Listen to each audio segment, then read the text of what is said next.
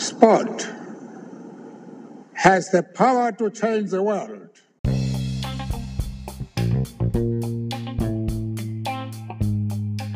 Welcome to Telling Our Football Stories. My name is Boise Kumalo, and my guest today is Thabane Soto, who is an academy goalkeeper coach at Louisville City. In today's show, Thabane talks about playing soccer in Egypt and coaching in the MLS.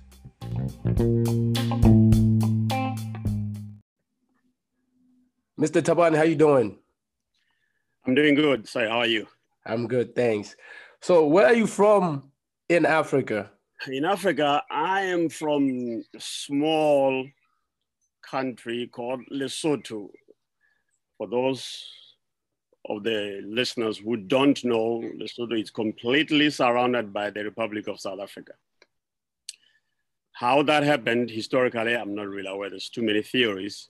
Okay. But we are an enclave, like we are completely surrounded by South Africa, but we are Lesotho is an independent country. It's a kingdom. We have a king, and we have a prime minister, we have government and everything, but we depend on South Africa for basically everything. So that's where I come from. It's just a small, tiny little country, about 2 million people. But we share the same culture. We share the same, basically everything with South Africa, language, and So I know Basotho will get really mad if I say we are part of South Africa, but we are not. Yeah. In terms of the geography and everything, but we depend entirely on South Africa for the most part for everything. So Lesotho is a country inside of a country. Mm-hmm. It's an enclave, so it's completely southern. But now, historically, Lesotho used to stretch, to Bloemfontein, to Gauteng. Gauteng is a Sesotho name. Yeah. But with all those old warfares with Shaka and all those kind of stuff, I don't really know the correct history, but I know when they started doing the demarcations and everything, we end up with the small space basically that we have. That's mountains and rivers and everything that we have. Like the Caledon River, Mohokare, I'm not sure if you know about this. It's the border, mainly is the border between us and South Africa. Okay. So every single time you cross into South Africa, you go to the border post by road. The Caledon River, it's the main point of entry or exit. And then maybe the Orange River, in the southern parts. But really the border between us and South Africa is the river. You go across the river, just like how you cross into Ohio River, go to Indiana. It's the same thing. But in our case, you're going to a different country. Yeah, that makes sense. So when did you start playing soccer? Oh, as long as I can remember. What age? I can't really quite tell you, but, we just grew up just like every African kid, we just playing in the streets. For me, I didn't have like a perfect role model in that I'm the oldest one. I have a brother. But my dad was never into soccer, as far as playing. I never really had like a reference in my family directly of somebody who played. So I had to kind of scrape by and play, just on the streets. And organized soccer, just like that. Maybe I'll probably say 5 or 6 when I started really taking it a little bit more seriously. And, and that was it. I was hooked from there on. Really, I was hooked. That's the only thing that I actually liked, that I could actually really pay attention and focus on. But I would say probably 6, just playing in the streets and stuff. So did you always play goalkeeper, or you played different positions growing up? No. To be honest, I never really played goalkeeper up until I'll probably say 15 or maybe 16, when I started to really take that position seriously. But even then, it just depended on what the team needed. If they need me to play in goal, then I'll play in goal. If they need to play, as a field player, I wasn't good as a field player. I was all right, But it's goalkeeping where I thought I was decent at, But I would say probably when I was 15, that's when I really joined like an organized club, You know, up until then, we just used to play like neighborhood, you know, pickup games, that kind of stuff. Yeah. So you said there's a lot of mountains in Lesotho. Yes. What are the fields like in Lesotho? Is it grass field? Is it dirt? What are the fields like? It's dirt. Yeah. They're really bad. The fields are terrible. I mean, it's, you know, it's gotten a little bit better, you know, with South Africa hosting the World Cup in 2010. You know, a lot of the surrounding countries were able to benefit from that. You know, we had the national stadium used to be grass, not the best grass either. I mean, I'll send you some of the videos when I was playing and you get to see. But then, you know, with the FIFA money, they're able to get turf fields. Yes. On national stadium, and one of the place, I think, is Mafeteng. It's like in the southern districts. They were able to build like a little small stadium there and lay the turf field. I'll probably say maybe around 5 or 6 now, turf fields, but for the most part, it's just pure dirt. Oh no, that's good. That's just good to see improvement. Now, you know, I'm just thinking about it. As a goalkeeper diving in the dirt, did that hurt? It hurt big time. It did. You know, yeah. We used to, back then they used to call it like 5 bob, and you know, the 50 cents. You know, so when you dive, you go there and scrape your hips. You know, and I still have marks even today from all those. You know, and then you know, not just, you know, I'm not talking about just a game. You have to train there, right? You know, and I go back and try to think some of the things that we used to do in training as a goalkeeper, some crazy stuff, you know, just flying around to make you dive and do this and do that, you know. And with drills that you not even translate what you're going to see in an actual game. They were just like random stuff. They just, I mean, listen, I'm not complaining about that. It toughened me up, right? Yeah. You know, you can always get the benefit, you know, of especially with me working with the kids here, and I try to relate to them when they start moaning about, man, it's too hard. And so I'm like, listen, you don't know nothing. I know what a hard ground is like. This thing is covered in grass, maybe a little bit not soft, but it's 10 times better than the surfaces that I grew up playing in. So don't even get me started on that. So that's the lessons that I always transmit to some of the younger kids that I work with here. That's good to hear those stories. So how important was school to you when you were growing up? Very, very important. You know, my parents, especially my mom, you know, was a disciplinarian. You toe the line, you know, you go to school, you go to church, you know, all those things were very important, especially on my father's. So my dad's side, that's really where they focused a lot more on. His family is from the line of academics. My granddad was the linguistics lecturer at the National University of Lesotho. It used to be called Pius the College, Pius 11th, Pius the 12th, something like that. I never got to meet him. He passed away before I was born. But, you know, I've seen the legacies that he left behind. You know, he wrote the books and all that kind of stuff. So it was very important. But I wouldn't quite say it's something that I enjoyed. If I'm being honest, you know, I did enough, you know, to get by, but my love and passion was always in playing football, playing soccer. That's it. Yeah. You know, that's something that, you know, I can go to a math class, mathematics, and I come back out of the class and then I completely lost everything that I learned in there. But I can recount stuff that happened 40 years ago, as far as soccer is concerned. You know, I can code, I can memorize. I don't know how this thing works, but that's just how my mind is wired.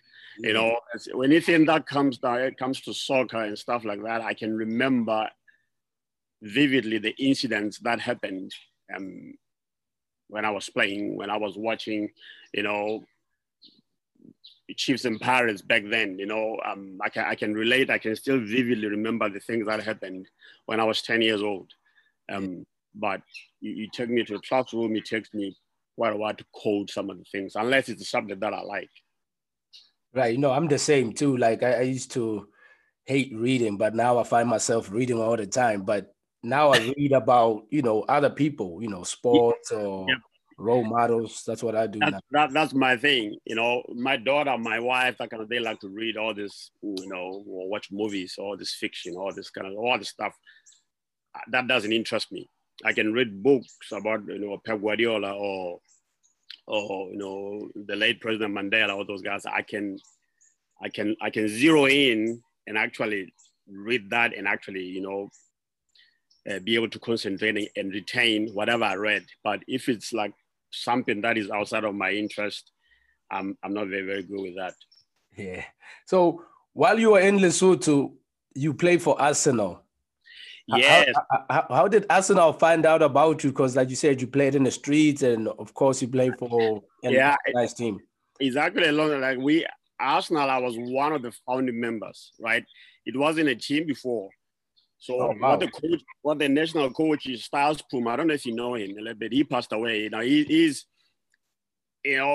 with my family situation wasn't the best, right? So Styles was the guy who kind of kept me under. I mean, if not for him, to be honest, in being part of my life at that time, I'm probably not here talking to you.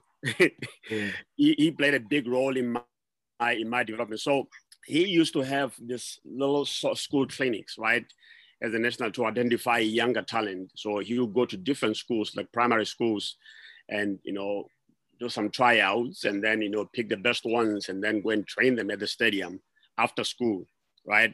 So this is how that whole process started. And as we grew a little bit older, most of the kids will start going to the local teams, Bafana, go and play for Bafana Bar, Matlama, or all these first division teams. They'll start taking the best ones. Right. So for us, for me, I grew up. I was born and raised in Maseru until I think I was probably 6, maybe, or 7. Then my parents got transferred to Liribe. That's like a district in the northern part, right? And that's when really I began. The team at the time was actually very good. They were one of the best teams in the country at the time. And so I grew up there, and then I came back to Maseru again when I was probably 10-ish maybe. And then that's at the time when all that stuff started with Styles. But I didn't want to play for Matlama. I didn't want to play for any other teams in Maseru because I was a Dinare fan, right? That's team in Liribe, but I couldn't play there because I was living in Maseru. So a few of us were staying behind, play for high schools, and we didn't really play club. And so in Maseru at the time, the Matlama Football Club, they used to organize this youth tournaments, right? So we went and played in that tournament. It was Matlama, it was us. We didn't even have a name. We played with t-shirts and stuff. At the time, it was just a collection. Stadium, we didn't have a name. Literally, and Matlama had that. Schoolboys was one. I can't remember which the fourth team was. So we played round robin during Christmas period, and we came in. At the time, the coach was not the coach. Coach Styles used to work with us, partially. He was the national team coach, so there was a conflict of interest. So he was in Liribe vacationing for Christmas, right? So we won. We came in second, I think, in that tournament. I think we won like 50 runs. That's it. So with that, we decided, listen. I think this was in 1983, and we said we're gonna keep this money. We're gonna go and buy a kid. We kept the money. We came back, and then say, hey, we want to form a team. We tired of just and this time we're still in high school. I think I was in Form B at this time. And so so we met. He could say, okay, I understand what you guys are saying. I remember it was like maybe the 29th, 30th December, 83. So we went and decided, what name, we want to be called. Then there's so many different names came up. And he's the one who came up with Arsenal. And the whole meaning behind that was you guys, I'm going to use, because he was somebody that was so far ahead. He is a South African. He was born in South Africa. He came to Lesotho during apartheid, that kind of stuff. But he was born and raised in South Africa. So he said, he was having so many obstacles, with the association, trying to implement his ideas, and he was getting all this, resistance from the power. So he was like, I'm going to name you guys Arsenal because I'm going to use you guys as a weapon to show these guys what my ideas about football was, right? So we registered the team as Arsenal, 84, in the lowest division. All of us were still in high school, we were young kids, playing against grown men, literally in the C division, you know. And we won. Like we I think that year we only lost one game. And like I said, we were just kids. All of us would go to high school and then come back to training and then go and play in the weekend. And we were able to advance that year from the C division, 84, and then we went to this B division, which is like second division in the pyramid. And I think in that C division, it was not C. B division, it was difficult for us. You know, it took us like 3 attempts to finally gain, you know, promoted to the first division. In 88, I think that's when that happened. So yes, Arsenal didn't find about me. We found Arsenal, me and a group of, I would say 10, 8, 9, 10 guys at the time, you know, were the founding members of Arsenal. Oh, that's good to know. So we formed the team, and then from there on, it just started growing. To be honest, you know, we dominated. You know, I'll say from 88 to 98. That's when I moved here. Arsenal was one of the top teams, not just in Lesotho, but in Southern Africa. We were actually very good. You know, I remember when South Africa got admitted back into FIFA. You know, we played a lot of games against South African teams. You know, we played against Jomo Cosmos. Jomo was the first guy to come in, and you know, we played against Jomo Cosmos. We played against, you know, Free State Stars. You know, Celtics, Bloemfontein Celtics. You know, Tata Bucks. I mean, we played a lot of Chiefs. You know, Swallows. They used to come to Maseru all the time. You know, and play friendly games against us. Oh, that's good to hear, man. So, how was the professional league in Lesotho? Was it a good league? Like you said, you were a kid. Did you guys get paid, make money, or no? No. It's semi-professional. I mean, even now, I mean, there's some teams now that are you know, paying. I think now there's a move towards professionalizing the game where players are actually getting paid, and some teams are actually doing pretty good at that. But when I was playing, no. So you guys played for free. We played for free, and then, you know, they'll give you something if you win the tournament, this and that. But most of us, you know, we used to go to work and then go to practice and stuff like that. But it wasn't professional. No. Oh, interesting. Even though, I mean, we like I was saying, Lesotho has always had like a relationship with South Africa in so many things, and sports is one of them. I don't know if you never heard about a guy called Ronnie Malefetse. No, I never heard of him. He played for Chiefs. You know, he listen. I don't think Lesotho has ever had a goalkeeper like him. You know, he's the guy that I grew up idolizing. I'll never miss a game. He played for Chiefs, and then and they came back home, played for Maseru United and some of them, but he played for Celtics again. And I remember they won the Mainstay Cup back then. I can't remember who they beat. So we had a lot of guys, Ronnie Malefetse, you know, Musala. There's a lot of Lesotho guys that used to go and play for Ntatemolemela in Bloemfontein. And some of them, you know, Lekwani, have you ever heard Lekwani, the kid who called Lekwani? I've heard some of the names, yeah. Yeah, Lekwani played for Chiefs, you know, and then Siema, you know him. He went to Celtics and he played for Pirates, that kind of stuff. So there's always been that. And then there were some South African guys that used to come. You know, I got to remember back then the soccer in the mines was big. You know, when the mining industry in South Africa was at its peak, you know, the gold mines, all that kind of stuff.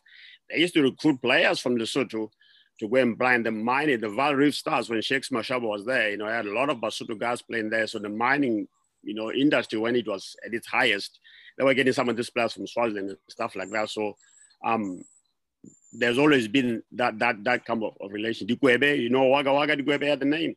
No, never heard of that name. You going old school on me. I'm still a young man. Yay, this guy was one of the best forwards. He played for Chiefs, but he was born in Ladybrand. Ladybrand is 20 minutes from Maseru. You know, you have to go across the bridge, but it's in South Africa. He was born there, and he played for Chiefs, but he played in Lesotho too. One of the best forwards, you know, that South Africa has ever had. Speed that he had, you know, the finishing, oh my God. You know, don't get me, I want to go back there because I always tell the people that I witnessed South African soccer at its absolute best. But because of the apartheid, these guys were never known. I mean, I grew up, listen, they used to organize these games where Chiefs would play Pirates, right? And I used to sleep at the stadium because you know it's gonna get full. And talk about Ace and Suling, teenage lad, like Banks Fluid. I mean, and had Dome on that side, they had Webster Dichaba, they had Big Boy Holland. I mean, I'm telling you, man, listen, I witnessed South African soccer at its up, and I'm not trying to downplay the players and the achievements now, but it's always about errors. You talk about Scarron Gobeni, those are the guys that you watched, and you probably idolize those. But I'm a little bit more biased in the guys that I saw growing up. Man, there's no TV at this time, right? Listen to the radio. Right. Get a PF10 battery, plug it in, and then go and listen to this thing. And the commentators at that time were so good in painting the picture. You can actually see it, But I just get too nostalgic when I think about those guys and the types of soccer. It was more. I watch South African soccer now. There's no flair anymore, right? The kids are playing in Europe. It's they're just passing the ball, they're doing this, which is fine.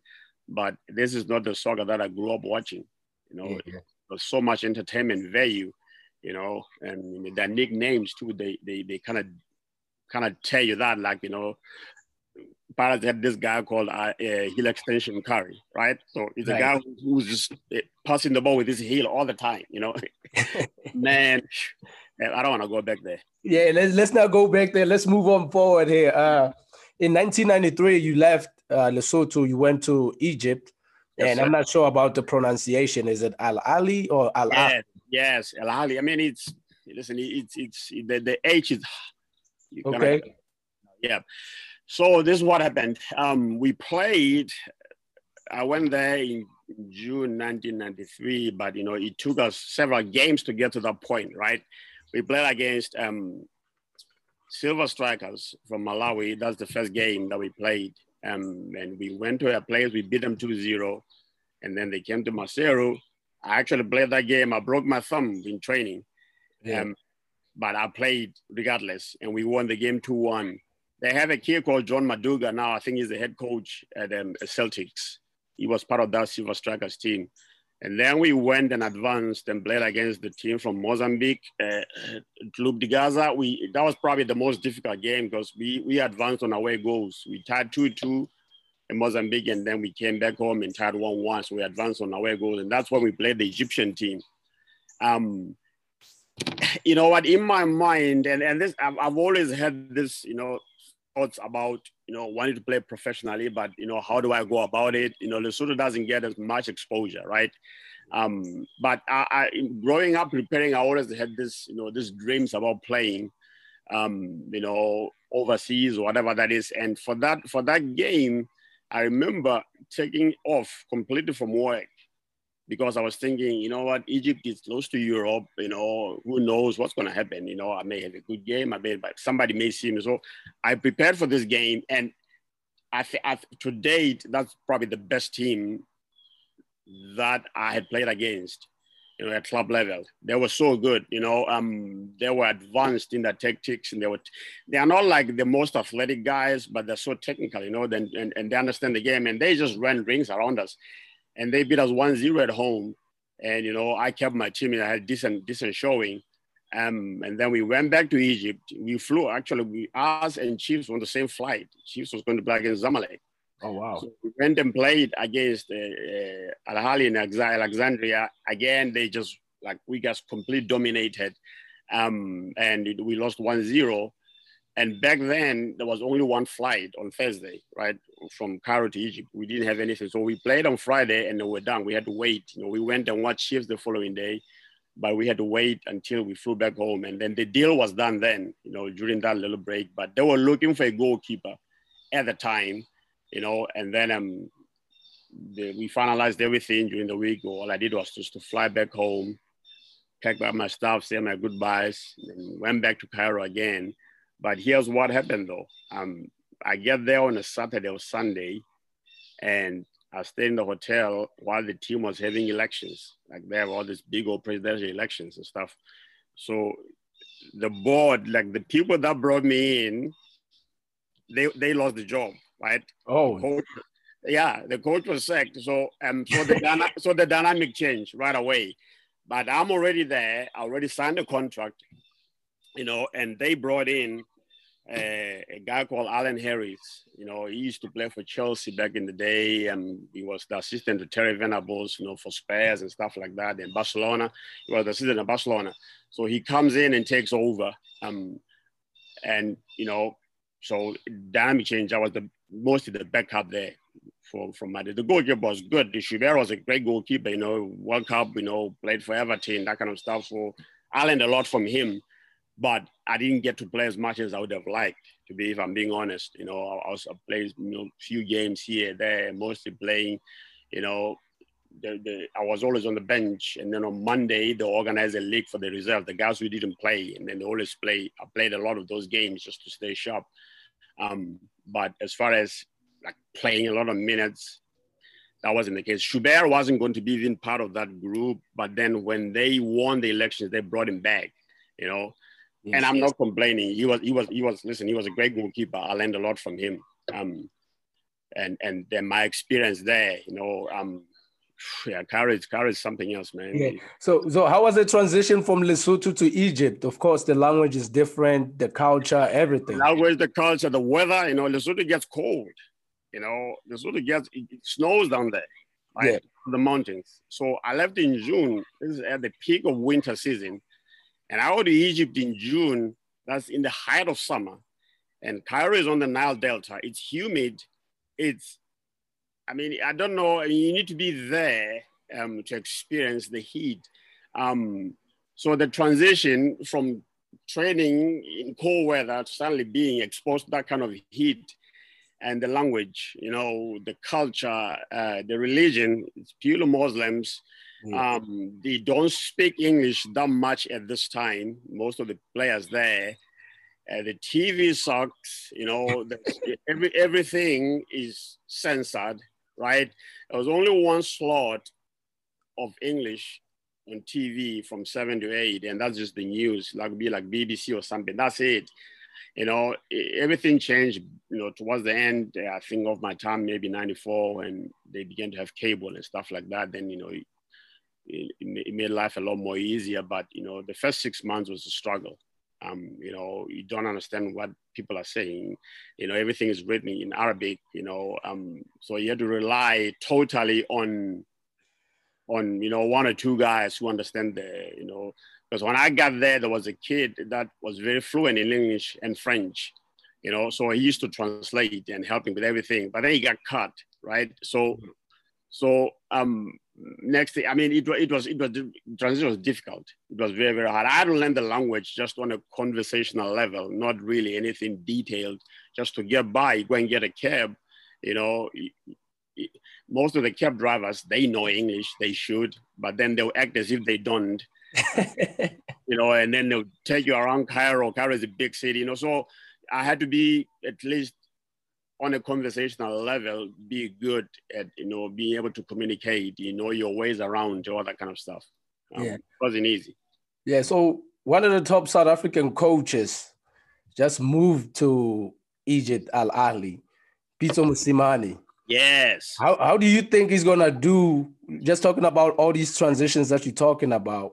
Yes, he, I was able to actually get in touch with this translator. I still have contacts over there. So I got in touch with the translator, so listen, Peter is a confident guy, right? He's extremely confident, borderline cocky, call it whatever you want, but he trusts himself and his abilities. And that's a monumental shift, right? In Al Ahly's hiring practices. This has never happened before, ever. They've always gone for European coaches, and I'm talking about big names, big names in Europe. Jose Manuel is a guy who used to coach the Portuguese national team and all that kind of stuff. I had Alan Harris. The guy was, the last job before he came there was Barcelona, right? Mm-hmm. And then after he left, Holman, the guy who came in, used to coach for Galatasaray. So they've always gone for Europeans or big Egyptian names, right? because, like I say, the Egyptians, not just them, but even that North African, territory, they're Arabs and they consider themselves as such. So they'll call me a new Africans, as if they are not. Right. Right? The Africans, when they go for Nations Cup, but they consider themselves Arabs. So Pitso, they'll, if you look, they'll always say he's the first African coach to coach there. That's what I'm saying. It's a big shift. And, it shows how well he's done for that club to have that full faith and trust in him, because all they want him to do, he's hired there to go and win the African Championship. That's it. And he's done that with Sundowns. So he's hugely respected in Africa because of the work he's done. But I was telling, you got to win against Zamalek when you coach El Ahly, and you got to win the African titles. That's the only thing that, of course, the league, it's for, like, even when you look at that, they tied 0-0 yesterday against Pyramids. They were playing down a man for long periods. So he's done well. He's got 7 points. He hasn't given up any goal. But then the real test time comes sometime this week when they play against this Casablanca team from Morocco in the African Champions League version in Africa. Yeah. And El Ahly, their success is measured on winning that trophy. That's it. Sounds like the pressure is too high. It is. It's insanely high. That's one thing. That when I went there, I wasn't. We used to have people come and watch us train. 10 people, 5, 7, whatever that is. I went there and we played the first scrimmage. And I went out there and the whole thing is packed. The whole training ground is packed. So you're talking about, I think I sent you a video, you're talking about thousands of people that come to watch training every day. That's another thing. It's open practice, you don't close practice to the fan. It's always been done, so if you're working on tactics, you better work on tactics, they'll be there, you're not going to close them out. So that's another thing that you cannot hide. It's pressure every single day. It's people who are very educated about the game. They understand. So the pressure, it's insanely high. I don't know what people. You don't have no life, right? I started wearing these things when I was in there. I never used to wear hats before. Before I went to Egypt. I went there because you always want to disguise yourself a little bit, but it takes 1 or 2 guys identifying you, and then next thing you're just mobbed. It's something that they always would tell you about when you get there, like, listen, watch where you go. You may get hurt, and it's not because people actually try to intentionally hurt you. They're just excited. They get mobbed. It's hot. You get suffocated very, very quickly, So that, like I said, there's a lot of pressure on him, but Pitso, he's a confident dude. He wouldn't take this if he didn't trust himself and his abilities. And like I said, so far so good. He's got 7, but they already won the league. Listen, it's done. The league right now for them is just to make sure they get practice and get themselves ready for the main one, and that's winning the African Championship. That's the only reason why they brought him in. Yeah. And if he does, that is going to be in good shape. Yeah, I hope he does win it. Now, when you were playing, you also got you were the captain of the national team. Mm-hmm. And that's how it happened. I wasn't the captain before. In Lesotho at the time, I probably would have had, I don't even know how many caps I have, maybe 50, 20. But because we never really used to play games, next thing, the association, we'll be in camp, like we cannot make the game because they ain't got no money, all that kind of stuff. Yes.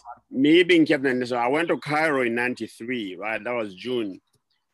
And then I came back home the following June for off-season, right?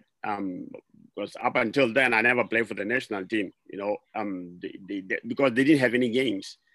So the first game, it was against Zimbabwe. And I remember, we were in pre-season camp in Alexandria, and I remember being told, like, hey, your national team just call you. This is the area, the office that you need to go and contact, the ticket office, go and find your ticket there, and then you're free to leave, and represent your country. So I go there, I go to the ticket office. No, we ain't got nothing here. People start looking, what's your name? No, nothing came in, So yeah. I called them back home, like, hey, I'm at the ticket office right now. I need to go and pick it up because, you guys called me to come. No, so eventually the ticket doesn't come. The next day I'm like, okay, listen, I'm going to go back to camp. So I got on the bus, got back to Alexandria again. I went to Zimbabwe and lost 5-0. That's when Zimbabwe had, you know, the Ndlovu brothers, you know, all those guys that were actually very good. So I went back to camp, and then we played against Cameroon. This is like in November '94, and I went back home. I got home on a Sunday, and the coach said, "Listen, go and see your family, and then come and join us to camp on Monday and start preparing." And I got back to camp, and the guys on strike, right? The players on strike over their bonuses. They said, "We're not playing." Crazy. So yeah, so I'm thinking, I'm not gonna fly all over here and not get to play. So I became captain because really I started to organize, you know, between the players and the association. I've never been captain before. You know, even my club, you know, it's a role that I never really quite liked. I just enjoy playing. But, you know, so I started, you know, organizing between the players, you know, hey, this is what they're saying, you know, no, we're not going to play unless this is mad and all that kind of stuff. So eventually on a Wednesday, they gave us a deal that, listen, if you guys win this game, you're going to take all the money from the gates, right? So the players, okay, cool. And so we start training. And I think they made that deal thinking Cameroon is going to beat us, right? And we shocked them. we beat Cameroon 2-0. You know, and that's how I was a captain for the national team. It was really because of the role that I played in negotiating a settlement, you know, a deal between the players and the association. By default, it's a role that I never really quite liked. I just enjoy playing, and I could affect players differently without actually being a captain. But it happened that way. Yeah. So, when did you move to the US, and why did you move to the US? Long story. Okay. Yeah, so in 96, I think, one of my best friends, you know, he just recently passed away last year. You know, the guy that we grew up together, you know, since I was probably 5, 6, you know, very close friend. I was his best man when he got married. So he used to work with my wife, like he's my wife now, right? So, you know, I was at home in the off season. No, it was actually in January 96. I remember this because the Egyptian league was closed because they were playing. South Africa was hosting AFCON, right? They were hosting Africa, a couple of nations. The one that South Africa won at home. So El Ali used to supply 14, 15, like a bunch of players for the national team. So we couldn't play. So the Egyptian league basically was shut during this tournament. So I flew back home. So that's when my friend was like, "Hey man, you may want to come and meet this chick."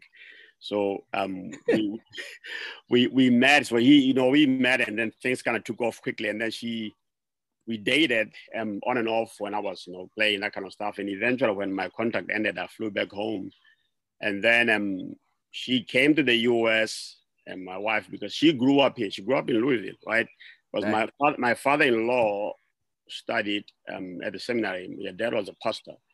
So during that time, when my father-in-law was studying here, they grew up a little bit here. So she knew the place.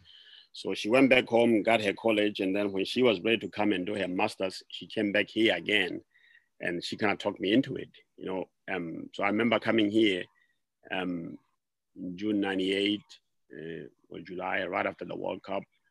I didn't quite like it, if I'm being honest. It was different, and at the time back home, things were going well. I was part of the national teams now because I was kind of like, I was phasing out. Now I was getting ready to stop playing. National team already retired from it. I was just playing club a little bit, but at the time, the motivation really wasn't there. I was more into coaching. I was already getting my badges and license and stuff. So, things were going well back home as far as I could see myself, being, under 20 national, that kind of stuff. That's where the trend was going. But I came here and like I said, I didn't like it. First I thought I could play in college, right? And I came over like, no, man, you cannot play in college. You're already being paid. You're too old for college. How old were you? I was 28. And I'm like, you know, so I remember one time, during my time here, I played, you know, I saw some dudes, they were playing with players, Seneca Park, and one of them got like, yeah, man, hey, can you play with us? We need a goalie, this and this. So I went, and it was the guys at U of L at the time, they were playing in their summer league. So I went and played goalie for them. And at this time, you know, I'm still in pretty good shape.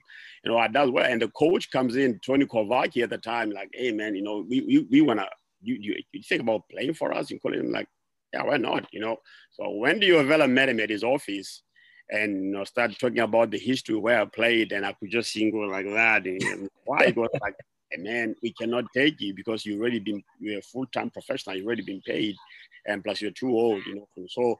So everything kind of closed up like that, and I got frustrated. And I went back home again. I'm like, you know, I may want to go and start because. And then my wife, you know, again, you know, she pays well to me. She talked me into it. Then I came back again, I think in 99.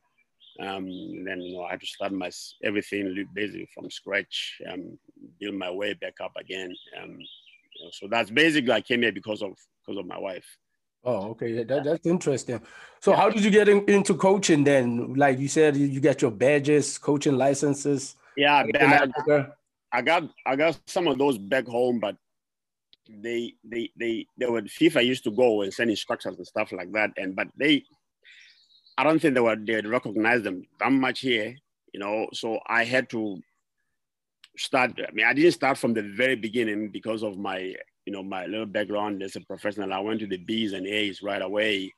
And the methodology and everything is just completely different to how the courses are done at home. Back then here, they were a little bit too short, you know, all cramped up. You know, you go for a week and get all this done. Whereas the ones that we did back home, it was like a process of like 6 months where, you know, you go and meet, you know, the instructors come and watch you in your club, how you work, you know, you go back and meet and present, all that kind of stuff, which is what they're doing here now. But back then when I did these things, there was very stressful. You know, you get down Saturday and you try to complete all these things like that, you know, just crammed up. You test out and I mean, I don't want to criticize it, but I just think it's the way it was presented. It was just too jammed up and too quick, you know, and it's not too many good coaches actually. Yes. You know what I'm saying? Guys have, I know what you mean. But they're not very good. You know, I've seen that before. Yes. So you did well at the youth level because you're coaching youth in Kentucky. Then you got Coach of the Year and also got inducted in Kentucky Soccer Hall of Fame. Yes. What does these accomplishments mean to you? You know, I mean, they're good. You know, I mean, it shows that, you know, we can come from the very humblest of beginnings where me and you come from, and you have to come to a different country where nobody knows you and they don't care about your history. Like, you know, keep the national team, play for El Ahly, you know, those are big things back home.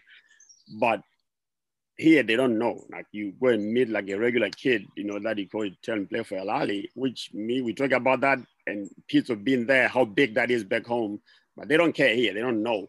So you really have to work and prove yourself all over again. So I think in that respect, I would say, well, it's a big thing because it shows like with hard work and where we come from and all that kind of stuff, you know, coming here, we you know, we can mix it up with the best here and we've made it. You know what I'm saying? You know, it's not really made it, but we've proven that we can, you know, we can hold our own.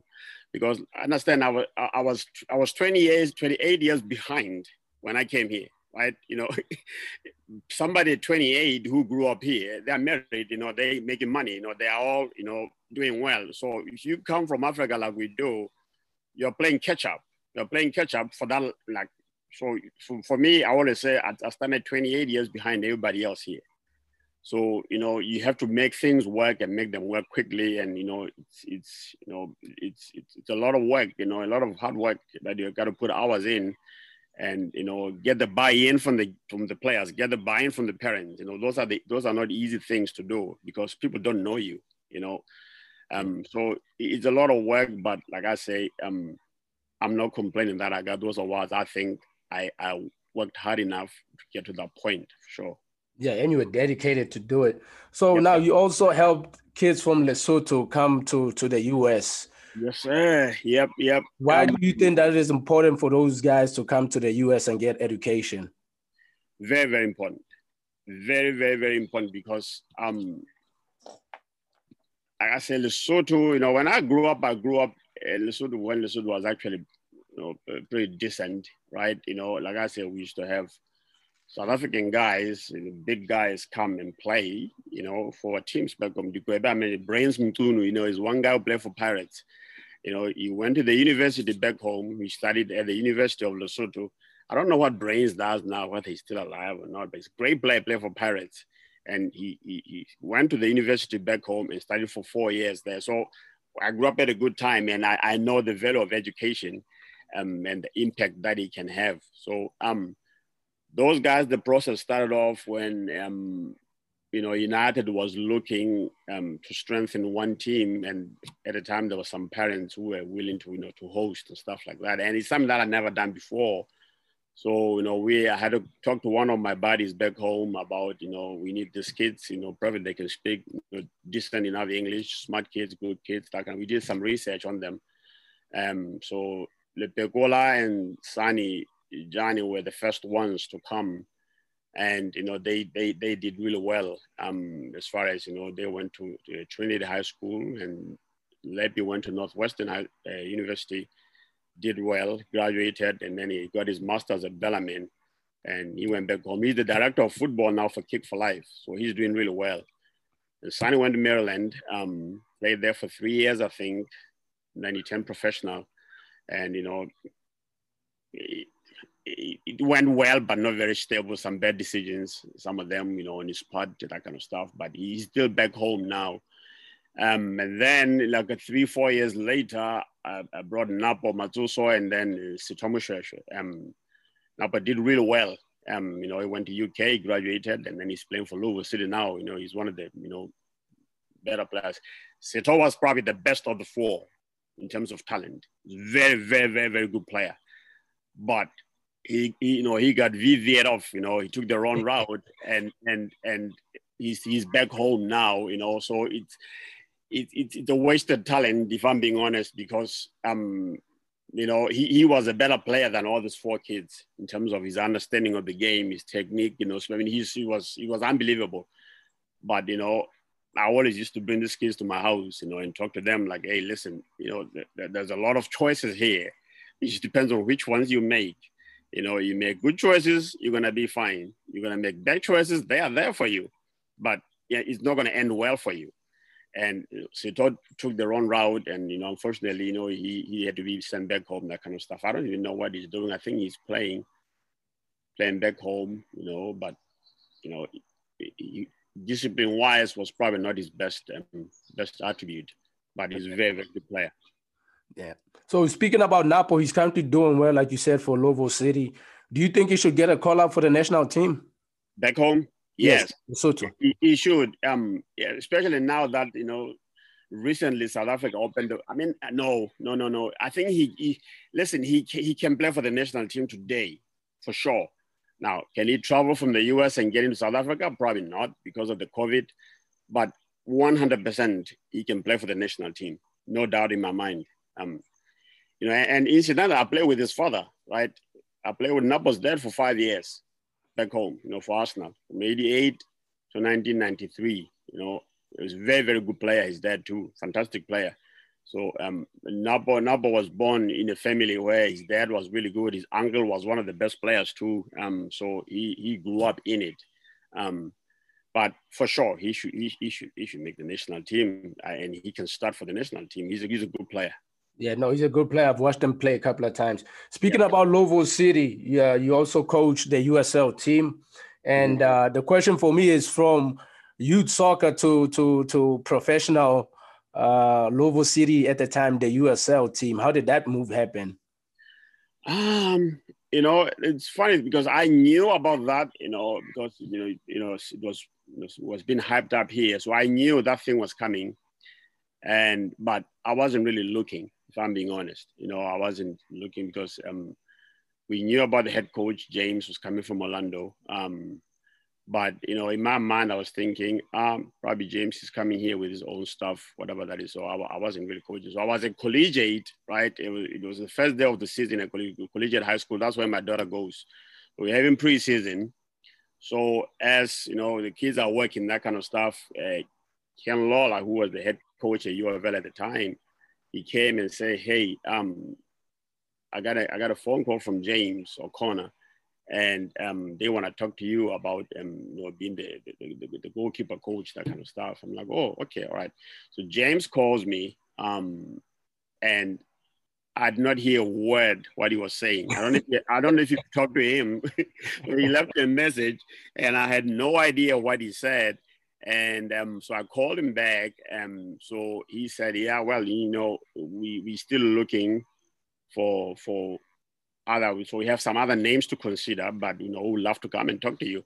So I went and have a meeting with him, you know, just my general thoughts about the game. You know, it wasn't really an interview, just an informal meeting, just kind of filling me in, like, you know, what's your thoughts about the game, you know, about goalkeeping and all that kind of stuff. So I presented, you know, what I thought, you know, an ideal modern goalkeeper should be like based on how he wants to play. You know, that's another thing that I think people always make a disconnection.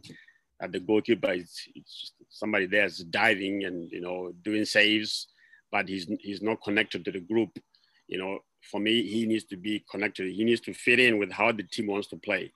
If there's a misconnect, if there's they don't connect properly, you're gonna be in trouble. You know, either your team or him. You know, there has to be. I'll make an example. So if you want to play with a high line, right, and, you know, you want the goalkeeper who's going to be quick. That's the first thing. He needs to be quick. The ball plays behind me. He needs to defend bigger space. He's going to touch the ball most of the time probably with his feet. So he needs to be good with his feet. He needs to be good in one-on-ones. You know, he needs to fit exactly how you want him to play. And if he doesn't have those attributes, even if he's a really good goalie, he can have a problem. So my thing with James was, it was just an understanding how do you want to play, and then what type of goalkeepers, you know, should we bring in. So we went again, probably 2 months later or a month, whatever, and they interviewed different guys. You know, I think it was 3 of us, and so, you know, again, this time it was James and, you know, some of the board members and, you know, some other guys. So again, you know, they were asking me some, you know, hypothetical questions, you know, how do you deal with the second, you know, goalkeeper? How do you deal with the third one to make sure they're body and all that kind of stuff, you know? So eventually I got the job, and then, you know, and then the rest is history, you know, that's what we had. That's good to hear. And also in 2017, Louisville City won the championship. What made that team so special? Man, it's, you know, the previous years, you know, and that's one thing that's pretty good about this group, that, you know, we went and played against Rochester Rhinos. You know, they had Bob Lilly at the time, and they were very difficult, and they actually won the championship that year. We played them in the Eastern Conference final. They beat us 1-0. And we came back and regrouped, you know, and there was a huge roster overhaul, I think, that year when we went to 2016 season, and we lost the starting goalkeeper. I went to do med school at Harvard, just 2016. So we had to bring in, I think Scott, he actually just got done. I think he's doing his internship in Austin. So he went to Harvard. So we knew about in February that he was going to go there. And so I started to prepare Craig and then look for another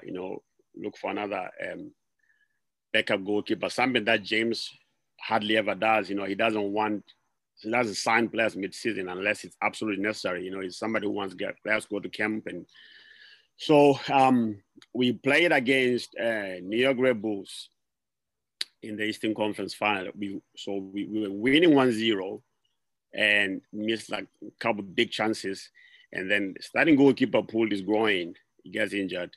So the backup goalkeeper comes in, Tim Dvorsky, a really good goalie. You know, we tied the game 1-1. We go to overtime, we go to penalties, and they beat us on penalties. And so we came back again, and 2017. This time, not too much. No, what was good about that class, the guy that we brought in that year, was Speed Williams. He came in. He already won the championship in Red Bulls. Sean Tosh came in as a center back. He played for Rochester.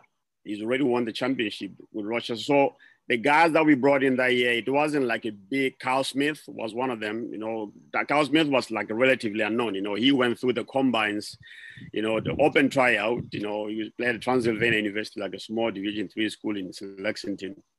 Open tryouts, makes the cut. We had like our own combine here, makes the cut. We took him to preseason, and eventually he was picked. And he's playing in the MLS now. So, and then we had Oscar Jimenez, he came to. So we picked some really, really good players. But the biggest thing was the guys that came in was the guys who came in and were able to start, and they already had the championship mentality with them. I think that was probably the biggest thing with that team that year, that we didn't have too many players, new players come in, but the ones who came in, they already won stuff from where they came from, and they improved us. Plus Oscar and Kyle Humble. Very humble, hardworking, good dudes, really good players, and they helped us. So we met Red Bulls again this time.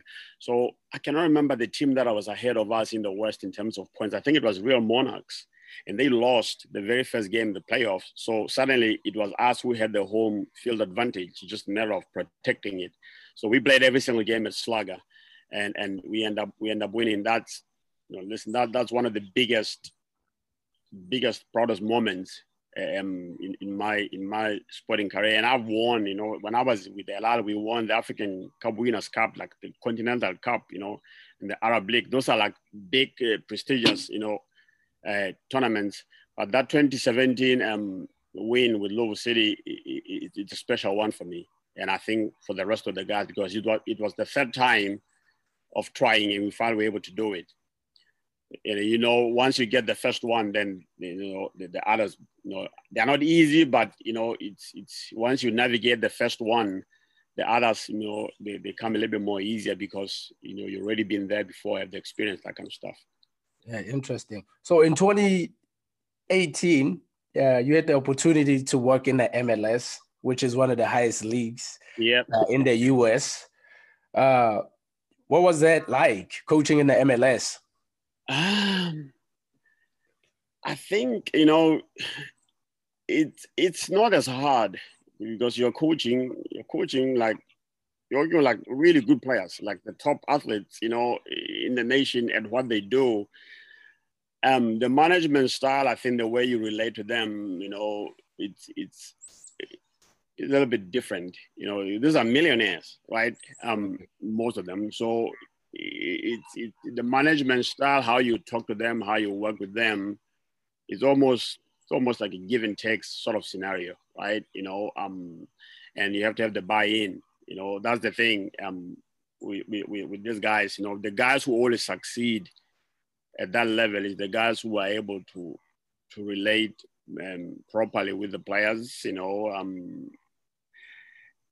that kind of stuff. And then, the GM, you got to be on the same, wavelength with it, because, the head coach is the head coach, but at the end of the day, don't really make decisions, right?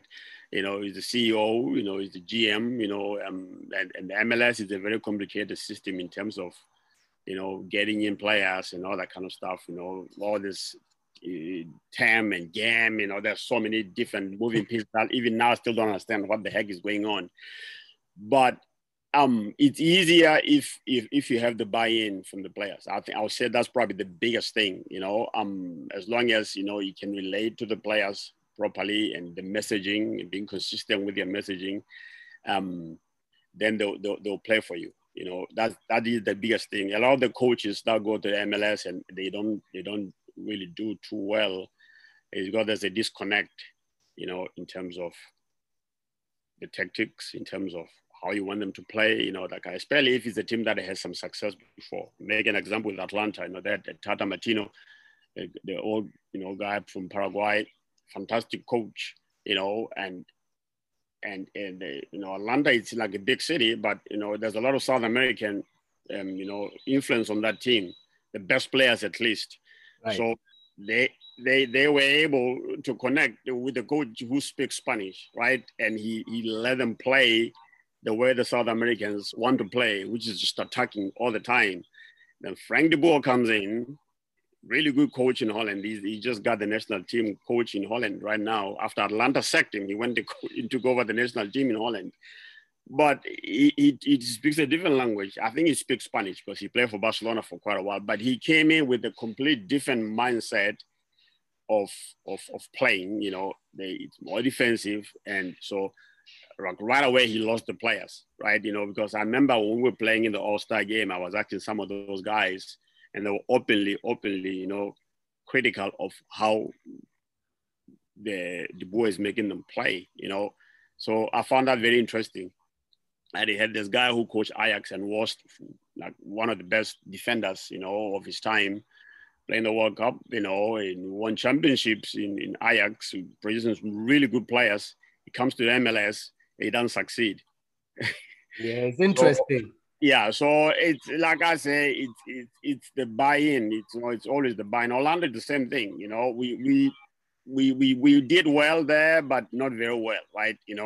So the decision was made, even though I personally could have stayed. They wanted me to, but I end up like, I think it's best for me to come back home. They tried. They came up with different things for me to do, but I think it was best for me to come home at the time. But they sign in not a whole bunch of players. The goalkeeper came in. It's a Peruvian international goalkeeper, the center back. And then the defensive midfielder. So those are like the three main additions, right? But the whole roster is the same guys that we brought in, the exact same players, and they're flying right now, right? They're absolutely flying. So I still talk to some of those guys, and I've been asking them like, what's different? Like, no, man, it's just the way the coach relates to the players, right? He's Spanish. He's from Colombia, and Orlando City. It's the city itself. It's very, very Hispanic, right? You got a lot of South Americans there, and some people. So having a coach who speaks the same language as the players, it helps, because with us there, James needed to translate. He needed somebody to translate whatever he was saying into Spanish, and the message doesn't get the same. Yes. If I'm talking to you right now in Sesotho, whatever that is, you can feel my emotions. You can get these things firsthand. But the guy who's translating is not going to transmit the same emotion. He just gets the message, but he doesn't get the emotion with which I'm delivering the message. And those things are important. I realized that when I was there. When I was in Egypt too, Alan Harris didn't speak Arabic, right? So he had to have like a guy translate from English to Arabic, and the message wasn't getting to the players the same way, because you don't get the same feeling, you don't get the same emotion, that kind of stuff. So, but it's a good experience. Listen, I mean, I don't regret it one bit. I learned a lot during my time there. Mostly how to deal with the superstar players.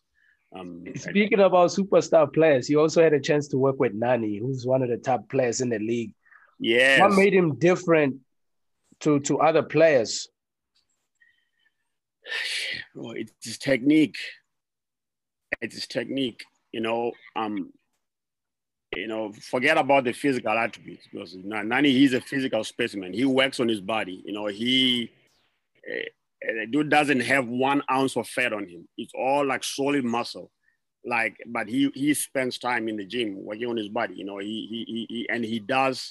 He does different things. He go and do like boxing, that kind of stuff. So he mixes up, his training regimen. But it's just his technique, and it's just his dribbling ability, and then it's just his mental speed. He just sees things way, way quicker. And I think that was one of the frustrations probably last year when he got on the ball, people were making the runs that he was expecting them to make, or how sometimes he'd get on the ball and the kid will come short to him, and he'd be like, I don't want you here, run forward, I can make that pass. So there was that misconnection where he would get the ball and kids would come back towards him, and like, I don't want you, go forward, I can make that pass. So he was just so far ahead, in terms of just when that guy steps on the pitch and starts passing the ball and starts doing the install right away, that okay, this is just a different level altogether. Like you can pass the ball to him anyhow, like in any way, he would touch it correctly and effectively. You know, it's like he sees things quick, you know, and I've even now, you know, I've seen him play one time in like this MLS is back tournament. I think it was against Minnesota United, where, you know, he checked in short and the center back just dropped like a dime right behind him. And literally the ball came over his head and he just touched it in front and he just finished. Like, you don't see that kind of stuff when somebody's running at 100 miles an hour and he controls the ball perfectly without breaking his stride. And then just the way he shoots the ball. And then, you know, the thing with him that I've seen, you know, he had the respect of the defenders in this league from moment one. Every time he gets on the ball, they backed off. Like I've seen some other players that come, international players, they come in and, you know, the defenders come and try to rough them up a little bit. Nani didn't get none of that stuff. You know, as soon as he got on the ball, you see people getting, you know, they don't want to get embarrassed. So he earned the respect almost immediately. But yeah, he's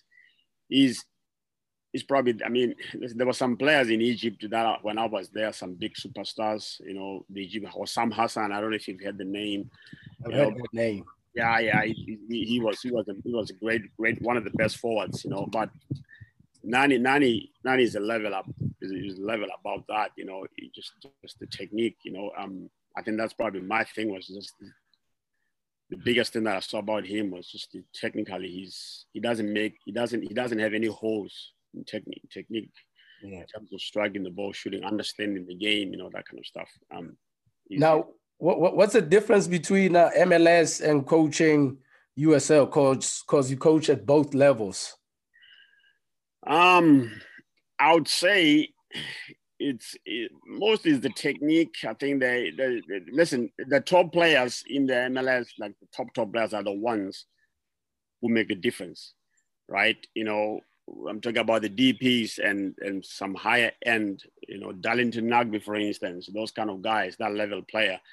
But a lot of other good top MLS, top USL players, they can definitely play in the MLS. I just don't think MLS respects USL that much, right? They don't look for USL to go and get the players. You know, they'll rather get them from their academies, or they'll go overseas, most of South America somewhere, and bring those guys in. They don't really respect. Like I said, like for instance, Tyler Pasha, the kid who plays at Indy 11, he's good.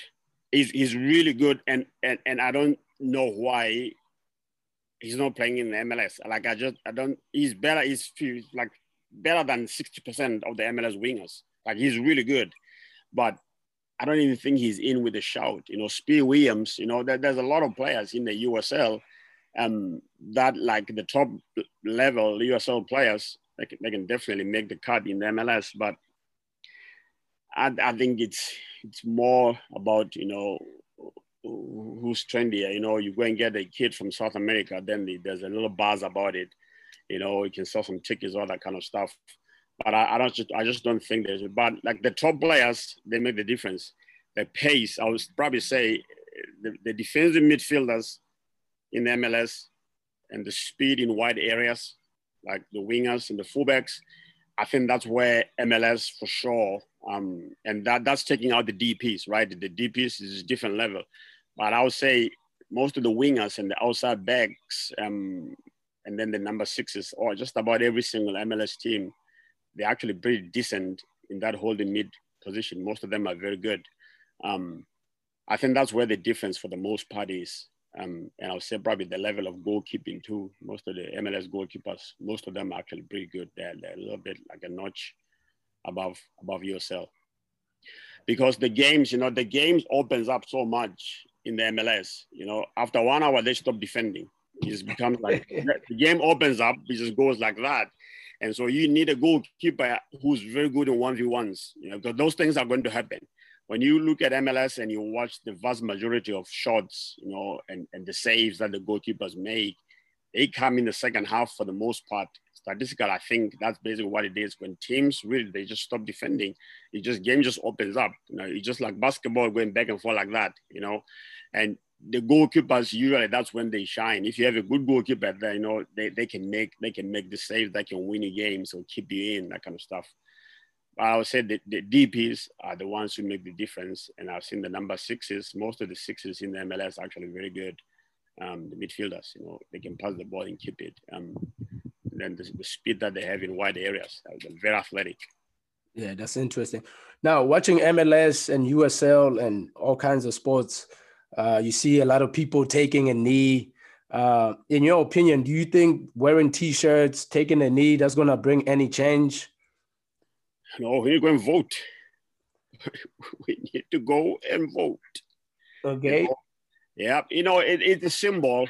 I get it. Listen, my mother was born in South Africa, right? My mother was an activist, right? I was born in Lesotho because her family had to take it, like they had to get her out of danger. My mom was very active, you know, in political activism in South Africa. You know, if I call my mom right now, you know, she'd be listening to all the South African freedom songs, you know, Miriam Makeba, all those guys. I have the music in my house, right? That's what I grew up listening, you know. So I've seen that before, but it's a good symbol for sure, you know, showing solidarity and that kind of stuff. But we need to go and understand about our voting rights, and then go and vote, you know, and don't just vote, you know. That's what I was telling this to my kid, like, listen, don't just vote for the president, because the US president doesn't have too much power. You vote for the officials where you live. Those are the people who's going to make the change, you know, the board of education, you know, the governor, for the mayor, you know, all these little things. Like right now during COVID, you know, those people are the ones who are making decisions where you live, you know, and the president can come at a federal level, right? But if the governor says, no, we don't want to do that, you know, we don't want to close our schools, or we want to close our schools, you know, there's nothing that the president can do. So, you know, people need to understand that, you know, voting starts from where you live first, you know, and then, you know, then you can expand, you know, and go and vote for the other things, you know. But I like what I'm seeing, you know, the message is there, that kind of stuff, but I still think we need to continue and protest peacefully, right? And continue putting the pressure and send the message. That's like we did back home, you know, kneeling and stuff, you know, it only happens for 30 seconds before the game starts. And after that, then it's over. People get on with their games, you know. Make sure we put in pressure on, you know, peaceful demonstrations and protests, and not looting and stuff, but doing the right stuff and sending the message across constantly. It will get through at some point. Nice. So you back at Louisville right now. What is your role now back at Louisville City? Back at Louisville City, they just launched a new academy. They didn't make too many friends, you know, with that happening with the local clubs, but they probably had to push on with it. So I'm doing mostly academy goalkeeping, right? You know, that's and I love doing it. You know, working with kids again, different age groups. You know, and they are going to they're just constructing a facility now. I think it's coming through. I think in about 2 weeks, maybe the first 2 fields will be done. They probably are going to have 7 fields over there, 4 turf, 3 Bermuda, and some offices and stuff like that. So, you know, that's something that I think all of us here, you know, who've been involved in soccer, we've always wanted something like this, where we can actually host our own tournaments instead of going to like some random place somewhere to go and play. So I think economically it's going to help the city. You know, once we have the tournaments here, then, you know, who knows how much we can generate per weekend with the hotels and all that kind of stuff. So I think it's a good business to have that here. Do you have any ambitions of going back to Lesotho or coaching in the professional ranks? Yeah, Lesotho for sure. You know, and they have contacted me several times. You know, about, you know, and I'm talking about some, you know, big guys, you know, in the government and stuff. It's something that I definitely want to do. I mean, who wouldn't want to coach their national team, for sure? You know, but right now, even last year, I think when I talked to some of the people there, that, you know, let me get my daughter, you know, on her way to at least getting her first degree, and then, you know, once she's up on her feet and independent, then why not? You know, I can do that. I'm a citizen now here, so I can live, you know, and spend time for as long as I want anywhere. That is not restricted like every green card where you have to go for 6 months and then be back, all that kind of stuff. So I something that I want to do for sure, and go and try there and try to implement some change. And at least, we're not gonna be in the same level of competition with South African teams, because of sponsorship money and industry and that kind of stuff. Lesotho doesn't have that, but we can take some small steps and bring in some change, have some sports scientists, guys have to play and train with GPSs on, that kind of stuff. We don't have that back home. We're just running kids. Thinking that we're making them fit, and then next thing the guys are just dropping out. So we need to modernize our game a little bit. And our domain, I don't know, with the new South African coach, under 20, I haven't really talked to him or heard much about him, about how he works. But hopefully he can come in, having coached in South Africa, where things are a little bit more, higher level of professionalism, and maybe he can come and start introducing some of those things there. Like right now, they played the intra-squad scrimmage on Friday, and they actually videotaped that game. So I'm waiting for the footage from Sonny. So that's baby steps. This never happened before, where they actually videotape their own training session. So that's actually encouraging, because we never had that. Oh, that's good to hear. What advice would you give to young goalkeepers who are trying to get into the coaching world? Learn about the game. That's one thing that I tell most of the kids here is, you go in, like yesterday, was it yesterday? No, it was Saturday. I was at collegiate. We have this really good player, a young midfielder. And, I started asking him about, hey, do you ever watch this? Do you ever watch this? And the kid is looking at me with a blank stare. And I just knew that he doesn't watch the games. So I asked him, I say, hey, do you watch any games? And he honestly said, no. So I said, that's part of the bigger problem. Like you need to learn and, watch the games, pay attention to the people who play your position and see what is it that they're doing well. What is it that, so my thing is it's absolutely possible for kids to aspire, to be what they want to be, especially in this country. Sky's the limit. But with that being said, there's competition too, though, right? There's a lot of young kids who aspire to be the same thing. So you need to beat them out by doing other things, that maybe the other kids are not thinking about doing, enroll for seminars, sign up to be a ref, all the tiny little things that, that can complete you as a player, as a goalkeeper, means understand the game, but you have to understand the rules of the game too, all those things. So I always tell this kid, listen, and don't just listen to me, seek out some other counsel from other goalkeeper coaches in town. They may tell something different, or they may give you the message and deliver it to you in a way that actually makes sense, right? I'm always open to head to these kids, going out and talking to you, for instance, or talking to two daughters about different things, because I don't know everything, right? So, or I may deliver the message in a different way than you could tell him. I can tell him something for days, he may not understand it, and you come and break it down in one or two little sentences, and then he goes, oh, I got it, that kind of stuff. So I always want kids to be open-minded about, talking to different people, about the game. And they may not like what somebody's telling them, or they may get one little piece from that guy, and then, it's one little piece in the arsenal and get better. Yeah. Earlier today, I was watching a video. I was talking about black coaches, and the way the video came about, it shows a lot of black players. Like everybody knows all these black players. Yep. But when you look at the coaches, there's no black coaches. Why do you think is that? It's systemic. It's a systemic system. Even Lovo City, I've heard with them about the same thing. When you look, and I'm not talking about we talk about the decision makers at the board level, right? Where the money is, where these big decisions are made. There's not a lot of black or minority representation. That is a problem. That's a problem at the board level, you know. And we, like I said, we have talked about this, you know, some of the guys, you know, it's systemic. You know, we are the best ones, you know, but then when it comes to us heading, you know, getting the big jobs, you don't, you know, you just don't see them, you know, even in the MLS itself, right? You look around the whole league in the MLS, there's no black coach. Yeah.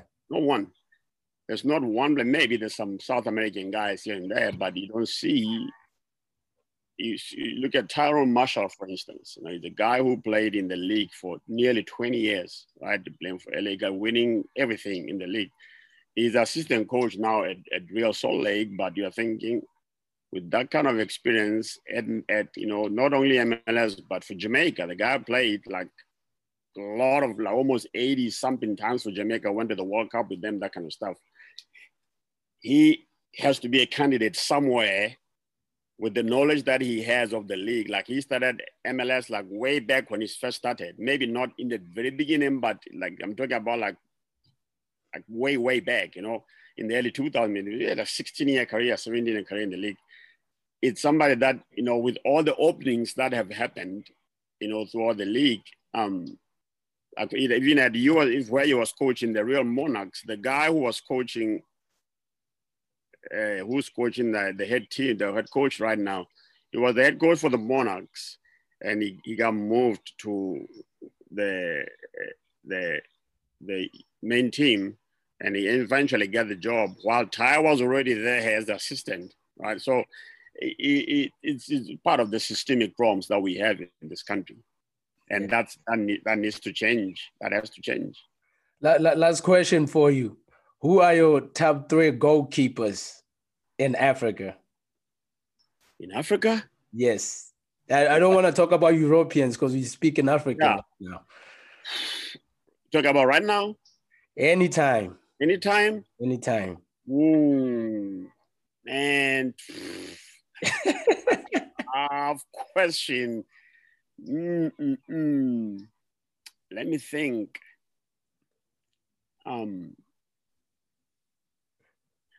Definitely Patson Banda. Okay. For Pirates, Sparks. You know, he's one of my idols. It's a pity he didn't play at the time, you know, when South Africa was open, but he was brilliant. He was very, very good. And then I'll go for, there was a Zambian guy called Effort Chabala. He passed away when they had that air disaster in 1993. He was good. He was great. I mean, Zambia was a point away from making the 94 World Cup when this happened. He was a great goalkeeper. And then, I mean... Number 3. Number 3, I'll probably go with the Egyptian guy, Assam El Hadari. Assam came right after I left. Why am I saying that about him? Is because he played for probably one of the best generations in Egyptian football. They dominated Africa, right? And they just never, for some reason, never made it to the World Cup. I mean, they put him, when they went to the World Cup in 98, it was more symbolic. He was old, you know, he was 44. So I mean, they would just put him on the roster just to be a part of it. But he was way past his best. But when Egypt was winning African Cup of Nations, like for 3 years in a row, or 3 championships in a row, this is when Drogba was playing, right? This is when, like, you know, Eto'o was playing. Like, this is like when Egypt was winning this at that time, when, you know, Yaya Toure was playing, when these teams were having superstars, and Egypt was beat them like 2006, 8, I think, and 10. They won that tournament, and Assam was a big part of that. I think that would be the third one, but I'm pretty sure I've left so many of them out. But those guys.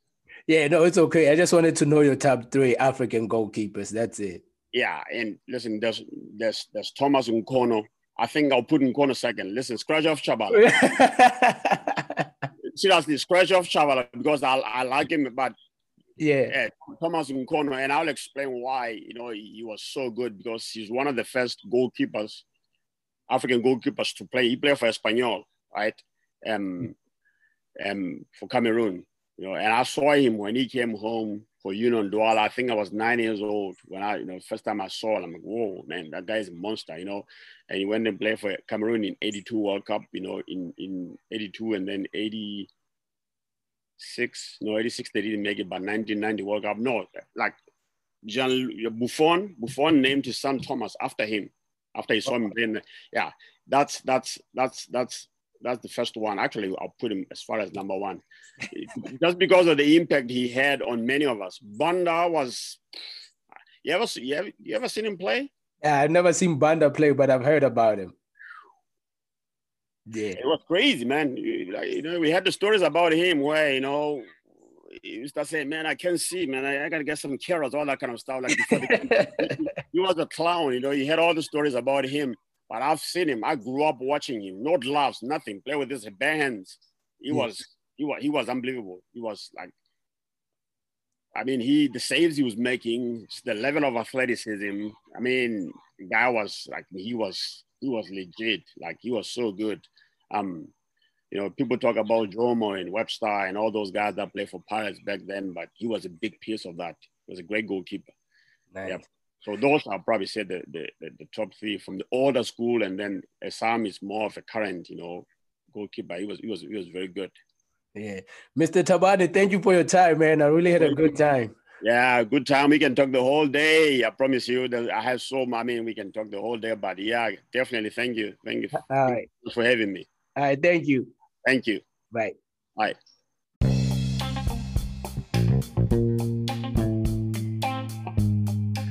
Thanks for listening to Telling Our Football Stories, and thanks to Thabane for sharing his story with us. Have a great day.